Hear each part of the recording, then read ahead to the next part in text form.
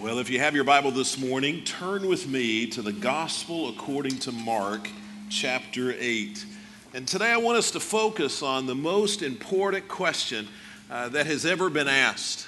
This is a question that defines us. It's a question that separates us. The question is the simple question, who is Jesus? Who is Jesus? This question defines our faith. There are a lot of different faiths that people hold to, and the separation between one faith and another just comes down to the answer to the question, who is Jesus? For instance, the difference between Christianity and Islam. We have a lot of new residents here in Nacogdoches that are Muslims, and they're great neighbors and they're great friends. But there's a difference between Christianity and Islam, and it comes down to the answer to the question, who is Jesus? What's the difference between Christianity and Judaism? Well, it's that question, who is Jesus? The difference between Christianity and Jehovah's Witnesses, or Christianity and Mormons, or Christianity and New Age, all of those faiths recognize Jesus, but they answer very differently the question, who is Jesus? That is the question that matters. And it doesn't just separate between faiths, but it even separates the genuine Christians from some who may not be genuine. What I mean is, what's the difference between someone who is an authentic Christian and someone who is just a cultural Christian? You know what I mean by a cultural Christian? Somebody who just sort of fits in to the Bible Belt morality. They just sort of live like everybody else. That would be a cultural Christian. What's the difference? Well, it comes down to what you would say as an individual, what your lips and your life would say to the question, who is Jesus?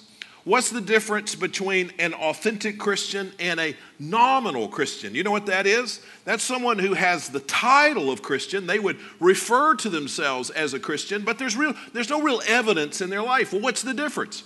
Who is Jesus? The personal answer to the question, who is Jesus? What's the difference between an authentic Christian and a temporal Christian, or a temporary Christian? You know, some people are just Christians when there's a problem, right? They're just Christians when they get caught, or they're just Christians when the doctor gives them a bad report, or they're just Christians when they run out of money. When they're in trouble, they're Christians. But the rest of the time, let life go well, and they don't have any focus on Christ at all. So what's the difference between an authentic Christian and a temporal Christian? Well, it's the personal answer to the question, who is Jesus? So people in both of those categories, all of those categories, would say perhaps that Jesus is divine, but when it comes right down to who is Jesus for you, there are different answers, and those different answers define us and separate us. I want to take some time this morning and just talk to you about the question and the answer for the question, who is Jesus? So Jesus, in his ministry, took his 12 disciples and he got them together and he asked them point blank this question. And the story that sort of surrounds this, it's a pretty short scripture story, but the story that surrounds this is full of suspense, and there's a surprise and even a plot twist in the end. And so let's look at it together. I'll read it to you. It says in Mark chapter 8, verse 27, Jesus went out with his disciples to the villages of Caesarea Philippi. And on the road, he asked his disciples, who do people say that I am? So Jesus had spent most of his ministry, as we talked about last week, around the Sea of Galilee. Either on or around the Sea of Galilee, most of the gospel accounts happened right there. And so he was in the city of Bethsaida, and we were trying to give you a little geographic reference last week. We said the Sea of Galilee is the size and shape of the loop around Nacogdoches. And so if you're familiar with that, you sort of got the Sea of Galilee in your mind. And I told you when we talk about a place on the sea, I'll tell you where it is on the loop. And so the city of Bethsaida would be about Nacogdoches High School on the loop. So sort of the northeast corner of the Sea of Galilee. They were there, Jesus and his disciples. They went 25 miles due north to Caesarea Philippi, which was a place of pagan worship. I'll perhaps tell you why they went there if we have time at the end of the message. But while they're there, Jesus asked this question of the disciples, who do people say that I am? He wants to know. People are talking about me. What do people say? What does the community say? Who is Jesus? And so the disciples answered in the next verse. It says they answered, some say John the Baptist, some say you're Elijah, still others, one of the prophets. And so those are religious people that they knew about that had lived and died. And so the consensus was in the community that Jesus was one of those old men who had died and somehow either been resurrected or reincarnated, and they were back, and nobody knew exactly who he was, but he was the old dead religious guy, and now he's back. Verse 29, but you, Jesus said, who do you say that I am? Jesus gets real personal. In fact, here in my translation, it has the word you twice, and that reflects what it says in the original. Jesus had already asked, what do other people, what do they say about me? But now he just looks the disciples in the eye, and he says, you, who do you say I am? And he's looking for a personal answer. It says at the end of verse 29, Peter answered. Peter, one of the disciples, sort of the leader of the disciples. Peter answered, you are the Messiah. That meant you are the Christ. You are the Lord. You are God, the Creator, the one that we are to follow. You are the Messiah. And Peter spoke for the disciples, and he got it right. And then the next verse is sort of an odd verse that we generally skip over, but I'm going to show you its importance today in a moment or two. It says, and he, Jesus, strictly warned them to tell no one about him. He said, don't tell anybody, but you're right. But then it goes on. There's a little bit more to the story. It says, then he, Jesus, began to teach them that it was necessary for the Son of Man to suffer many things and be rejected by the elders, the chief priests, and the scribes, and be killed and rise after 3 days. So Jesus really characterizes his ministry. He says, I've come to suffer, to die, and to be resurrected. That's the whole point of Jesus' ministry. He goes on in verse 32, he spoke openly about this, but Peter, now listen to this, because this is a plot twist. Peter, who had just said, by the way, that Jesus was the Christ, was the Messiah, it says, Peter took Jesus aside and began to rebuke him. Peter didn't like that Jesus said that he was going to suffer and die. Peter was not interested in that. And so Peter pulls him aside and says, Jesus, don't say that. And he rebukes Jesus. That's a pretty strong thing. Now, when I read this, I thought, well, that's shocking to me. That's odd to me. And it's odd because Peter, just one breath before, Peter had said, Jesus, you're the Messiah. You're the Christ. You're the King. And now, just a minute later, less than a minute later perhaps, he is saying, Jesus, you're wrong. Quit talking like that. How could a person say that Jesus was the Messiah in one breath and then be against him in the other breath? And when I was trying to figure that out, I'll tell you, the Lord reminded me that this is often true of me. Because I'll come to church on Sunday and I will sing about the greatness of Jesus. I'll sing Jesus is better, like we sang this morning. I'll talk about the greatness of Jesus. And then during the week, when I face temptation, sometimes I say the opposite. You know, I say Jesus is Lord on Sunday, but sometimes during the week I say I am Lord. I'll say it's all about following Jesus on Sunday, and Jesus is better. But then on Tuesday, sometimes I'm thinking my way is better. And so as shocking as it is to see that Peter went from saying Jesus is the Messiah to I rebuke you, Jesus, I recognize that I do the same thing. And I need to be shocked by what Peter did, but I also ought to be shocked by the way that I do it. Is Jesus Lord or is he not Lord? But what's interesting is not just that what Peter said, but then how Jesus responded. This surprised me as well. It says, but turning around and looking at his disciples, he, Jesus, rebuked Peter. So Peter rebuked Jesus. Now Jesus rebukes Peter. But listen to how Jesus said it. Get behind me, Satan, for you are not thinking about God's concerns, but human concerns. Now you got to understand who Peter is. He's one of the 12 disciples. That makes you pretty high up on the ladder, right? And he is like the number one disciple. He's like at the top of the 12. And so here is Peter. But Peter, Jesus says, is being used of Satan to try to derail the ministry goals of Jesus. Peter is becoming a stumbling block to the ministry. And that's surprising. But the lesson I learned is that if Peter could be used of Satan to try to derail the ministry, then I could be used of Satan. And you could be used of Satan to derail the work of God. And I need to be careful that I'm not guilty of that. You need to be careful that you're not guilty of that as well. And so here's the story. Jesus asked the question generally, then specifically, and then Jesus talks about his ministry, and they have this little confrontation between Jesus and Peter. I want to look back at these verses for a few minutes, and I want to try to say something about who is Jesus from three different perspectives. I want us to first of all answer the question, who does the world say Jesus is? Well, what is the community saying? What is the world saying about Jesus? Because Jesus asked that question. So who does the world say Jesus is? And then we're going to see, who does Jesus say Jesus is? Because Jesus says something about himself here. And then we'll finally see, who do you say Jesus is? So we're going to try to ID Jesus by looking at it from those different perspectives. Let's start with the first one. Who does the world say Jesus is? Now, when Jesus asked that question, who do people say that I am?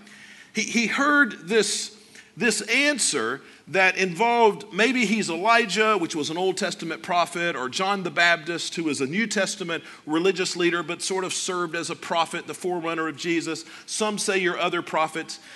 They were saying of Jesus that we don't know exactly who he is. This is what the community was saying. We don't know exactly who he is, but we do know a few things. He's pretty significant. When they said Jesus was like Elijah, Elijah was very important to them. So they knew this about Jesus. He was significant. They weren't just dismissing Jesus. Everybody thought he was important. They were saying that Jesus is one of the good guys, right? When they said Elijah or John the Baptist, they're talking about the right religious people. And so he's significant. He's on the good side. They were saying he's religious because these other men were religious. They're saying he was a wise teacher and somehow he was a mouthpiece for God. So they were saying those things. When they said, well, we don't know who he is, but maybe he's like Elijah or John the Baptist. Those are the things they were saying. And they were, listen to this, they were 90% right, but they were 100% wrong. Now, let me tell you how that works. See, you could say a lot of nice things about Jesus. You could say he was a great teacher, and he was. You could say he was a moral man, and he was. You could say he's a good example for how to live, and you would be right.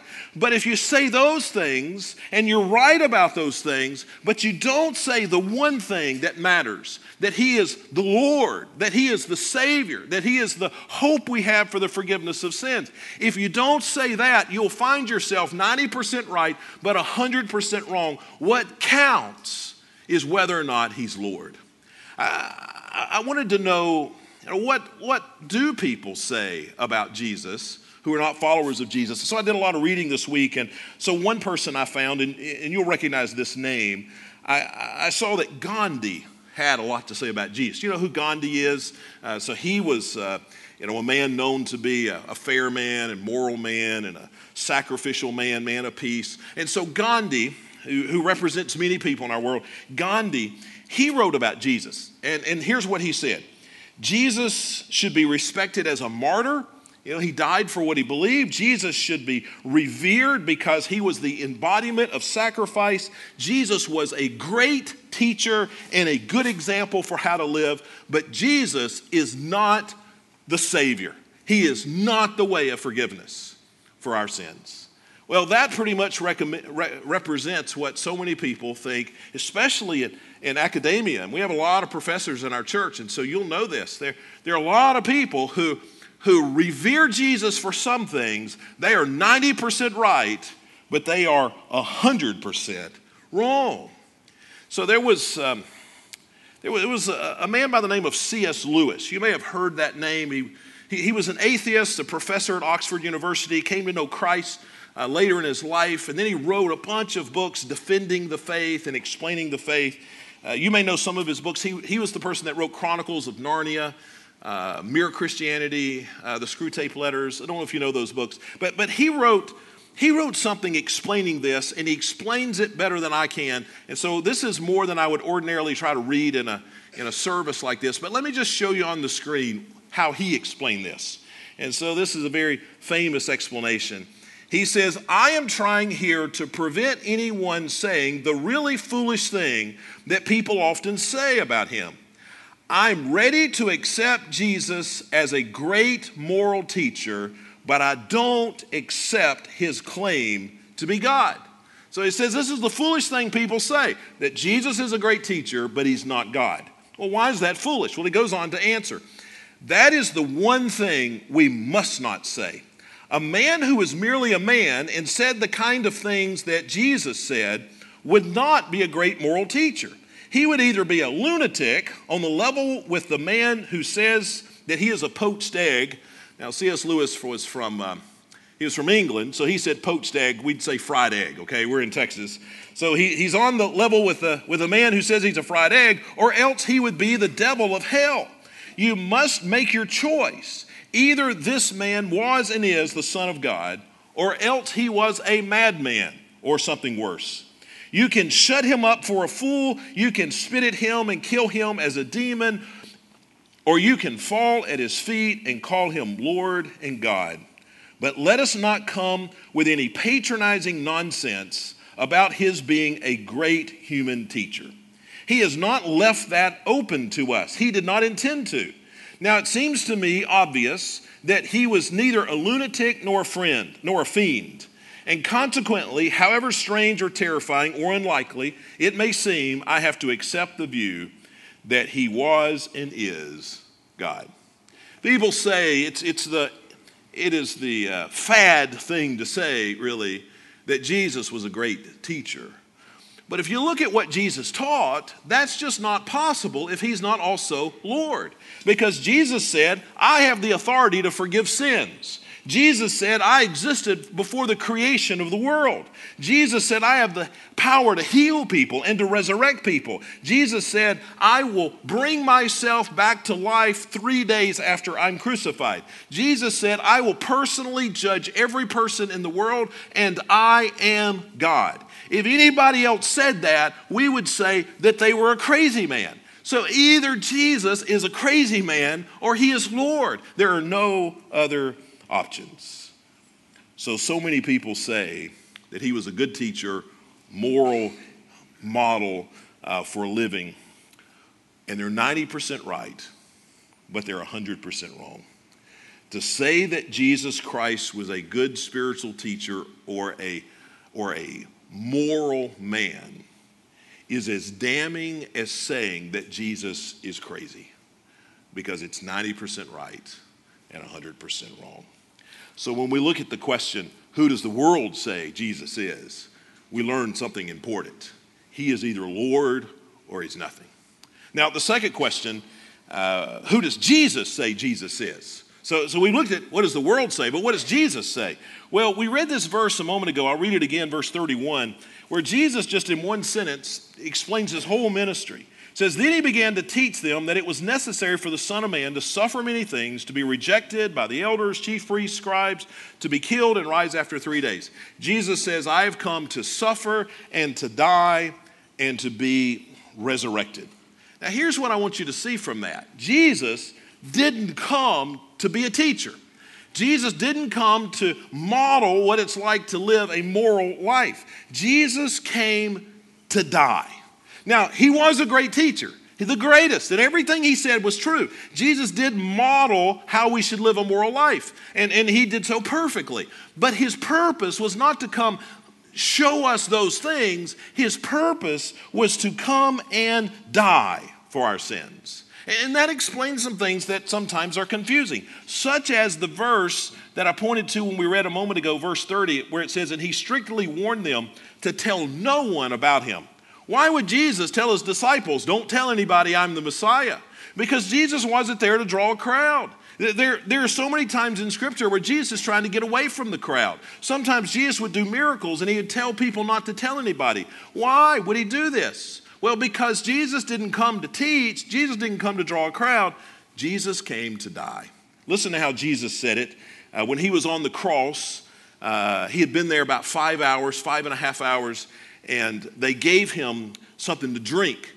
He wanted to speak, but his mouth was parched, as you can imagine, his lips and his tongue. So they gave him this wine vinegar. Listen to how it says, John 19:30. When Jesus had received the sour wine, he said, "It is finished." And then he died. Now, what's he talking about? What was finished? Well, he was finished. He wasn't finished teaching. He wasn't finished doing miracles. There were still more things to teach. There were still more sick people to heal. No, but that's not why Jesus came. He had finished his task, which was to come and die for the forgiveness of our sins. Jesus' whole life was focused on the cross. You can see this even from the very earliest parts of his life recorded in the Bible. When he was just 12 years old and he goes to the temple, and you look back at what he said there, he's already talking about death and the cross and dying. Jesus' whole life was focused on the cross. He came to pay the penalty for our sins. I've sinned. I deserve death. I can't fix that. I can't overcome it. I can't pay for it other than just to die eternally. I am hopeless. But Jesus came and he lived a sinless life and he died in my place so that my sins could be forgiven by his blood. That was the whole purpose for Jesus' coming. So Jesus' life was a cross-focused life, which tells us that our faith, our religion, should be a cross-focused faith. Our faith in God should be focused on the cross. What happens so many times is our faith is just focused on us. Our faith just gets focused on the things that we do. And you can see it oftentimes in our prayers. We pray, okay, Lord, I'm on my knees. Would you fix this? Would you heal this? Would you help me on this test? Would you give me a win? Would you give me a boyfriend? Give me a girlfriend? We just pray for what we need. Would you fix the problems at work? And our faith, if we're not careful, gets focused almost entirely on us instead of being focused on Jesus. You know, we all have this tendency. And this is one of the things that makes life hard. We make our faith about us. We make our marriages about us. We make our church about us. We make our relationships. We make everything about us, and that causes so many problems. I'll show you this tendency. Here's how you can see it in yourself.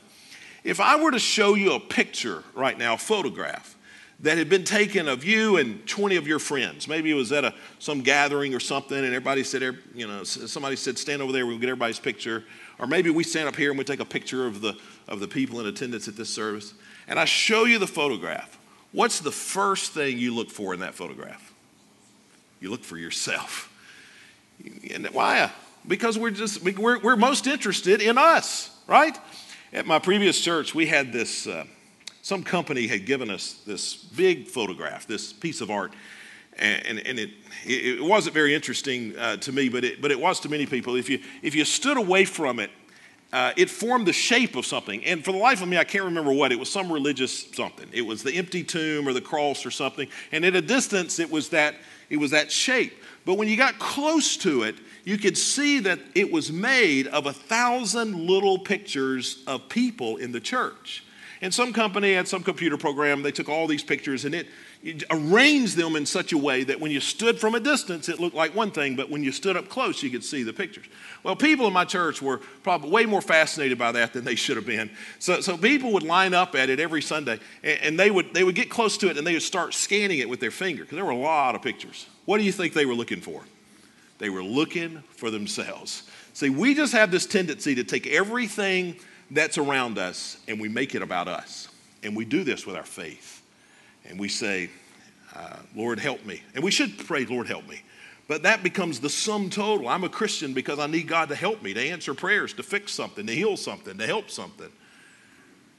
But Jesus, he was focused on the cross. And if we're going to have a cross-focused faith, our faith is going to look a little different. So let me show you three things, just very quickly, three things that will characterize your faith if it's a cross-focused faith. Number one, your faith will have confession as a major part. Major part.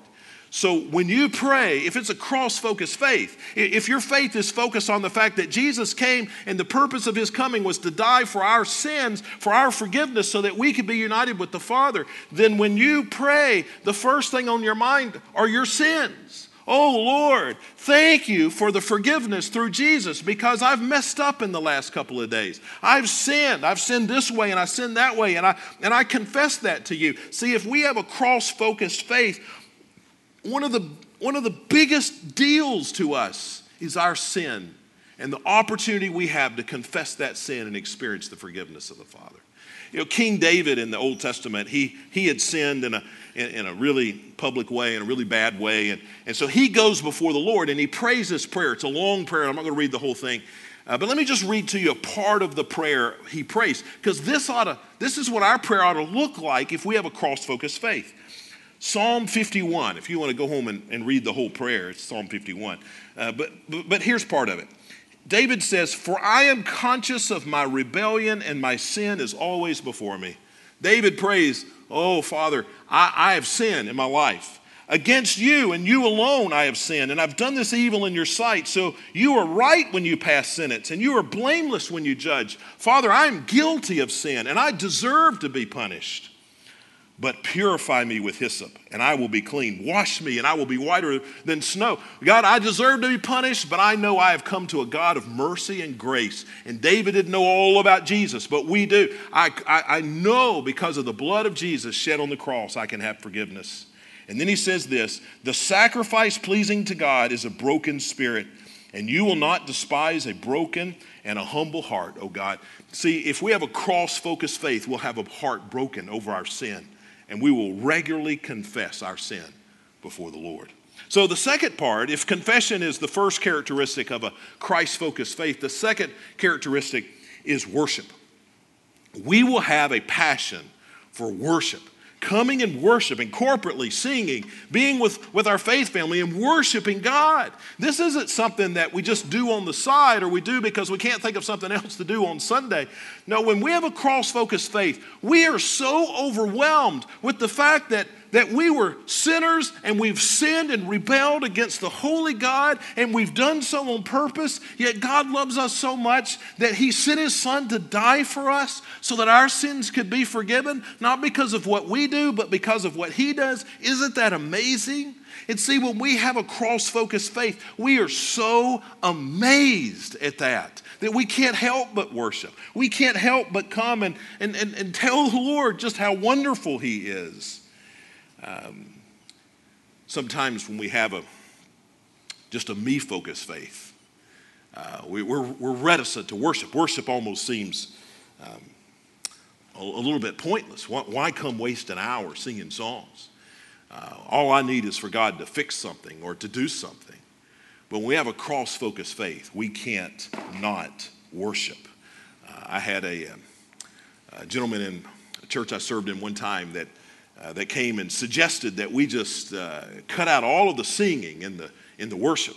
He said, he was trying to pretend to be a spiritual man. He wasn't, but he said, I just love the Word of God. I just think we ought to stand up there and teach the Word of God the whole time. Well, listen, this pastor's all for teaching the Word of God. If you'd stay here all day, I'd teach all day. I mean, I love to do this. But to have a cross-focused faith means we wouldn't be able to come together and not worship because we're just so overwhelmed with thankfulness. That's a cross-focused faith. And then the last characteristic of a cross-focused faith is that we'll be committed to evangelism. You see, when we understand that it's all about the fact that Jesus died for the forgiveness of our sins, then everybody we see through these lenses. Is that person forgiven or is that person not forgiven? Does that person know Jesus or does that person not know Jesus? Because if this is the most important thing in the world, then when we see people we care about, we want to tell them about Jesus. We don't want to just give them our pop psychology therapy or our relationship advice. We don't know much about that anyway, do we? We just want to give them Jesus. We just want to tell them about Jesus. When we have a cross-focused faith, we want to share the good news of Jesus. So we've seen who is Jesus from the perspective of the world, And we've seen who is Jesus from his own eyes and his own voice. But the most important question is the final one. Who do you say Jesus is? And so we see it's just very simple the way Jesus asked it. But you, he wanted to get their attention. You, who do you say that I am? And of course, Peter gave the right answer. You are the Messiah. It's interesting, this passage, this historical account, it's recorded for us in the Gospel of Mark. That's where we read it this morning. But it's also found in some of the other Gospels. And in some of the other Gospels, we have some added information. And in the Gospel of Matthew, it tells us that not only did it happen just like it's recorded in Mark, Jesus says, who do you say that I am? Peter says, you're the Messiah. But then Jesus says to Peter after that, after Peter gets it right, Jesus says, blessed are you, Simon, son of Jonah, which means Peter, because flesh and blood did not reveal this to you, but my Father in heaven revealed this to you. Now, what does Jesus say? Peter gets it right, and Jesus says, you got it right, but not because you figured it out, Peter. You're not that smart. But because God put this on your heart.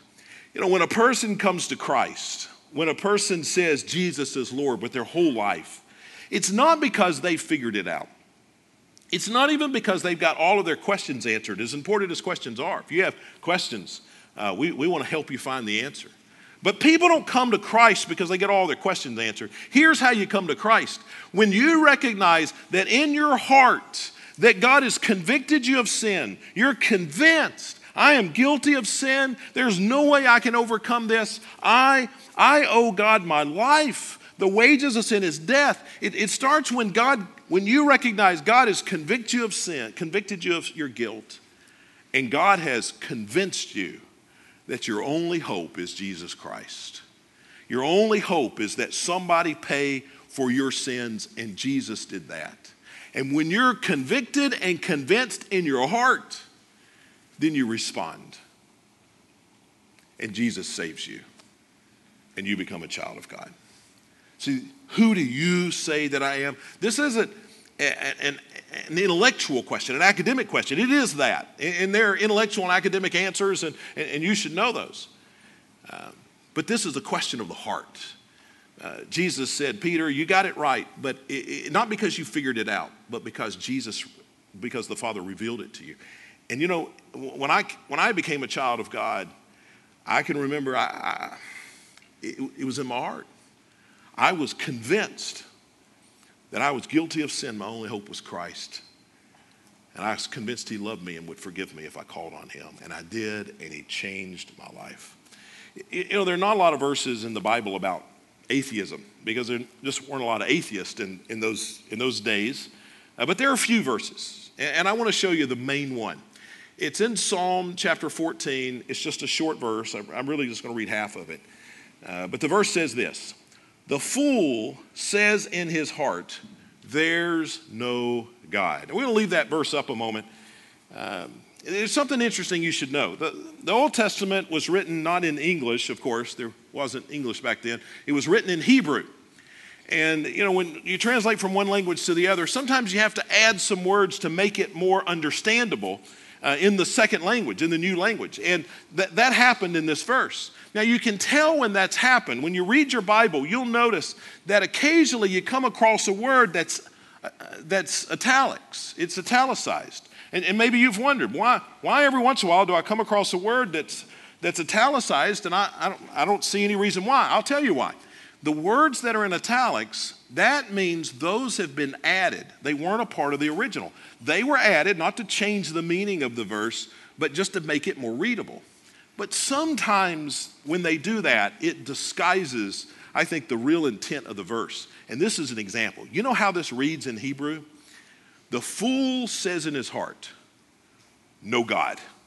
There's no is there or there in the Hebrew. It just says the fool says in his heart, no God. Here's what it says in the Hebrew. The fool says in his heart, no God for me. No God for me. See, the difference between someone who follows God and someone who doesn't follow God is not some intellectual pursuit. It's not that one person's got his questions answered and the other one doesn't. It's that one person responds to what he knows in his heart. He's been convicted and convinced. and the other one chooses not to. It's a choice that we make. Who do you say that I am? Jesus says that to each of us, and we must make a choice of whether we will embrace what God has revealed and made real in our heart. How do we do that? Well, we believe that Jesus died on the cross, and he did so to pay the penalty for our sins. And we surrender our lives to him. And we don't have to know all the answers, but that's where it begins. And from there, God changes our lives. Let me ask you to bow your head and close your eyes for just a moment. So I want to challenge you in a couple of ways. If you know Christ as your Savior, I want to challenge you to have a cross-focused faith. Not a me faith, but a Jesus faith. Will you talk to the Lord as we sing, what would it look like for my faith to be more cross-focused? But if you don't know Christ as your Savior, the question for you is the same as the question for Peter.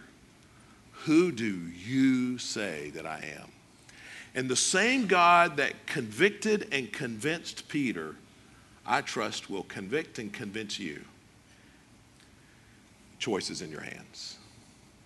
Father, I remember when you saved me, when you forgave me, when you adopted me into your family. I can remember saying, I know I'm guilty of sin. I know I can never overcome this on my own. I need somebody to help. I need somebody to pay for my sins. And I believe Jesus has done that. And so I accept that. I trust that. And I just surrender my life to you. I don't know, Father, I can remember saying, I don't know, Father, even what all that means. But I'll tell you now, I surrender.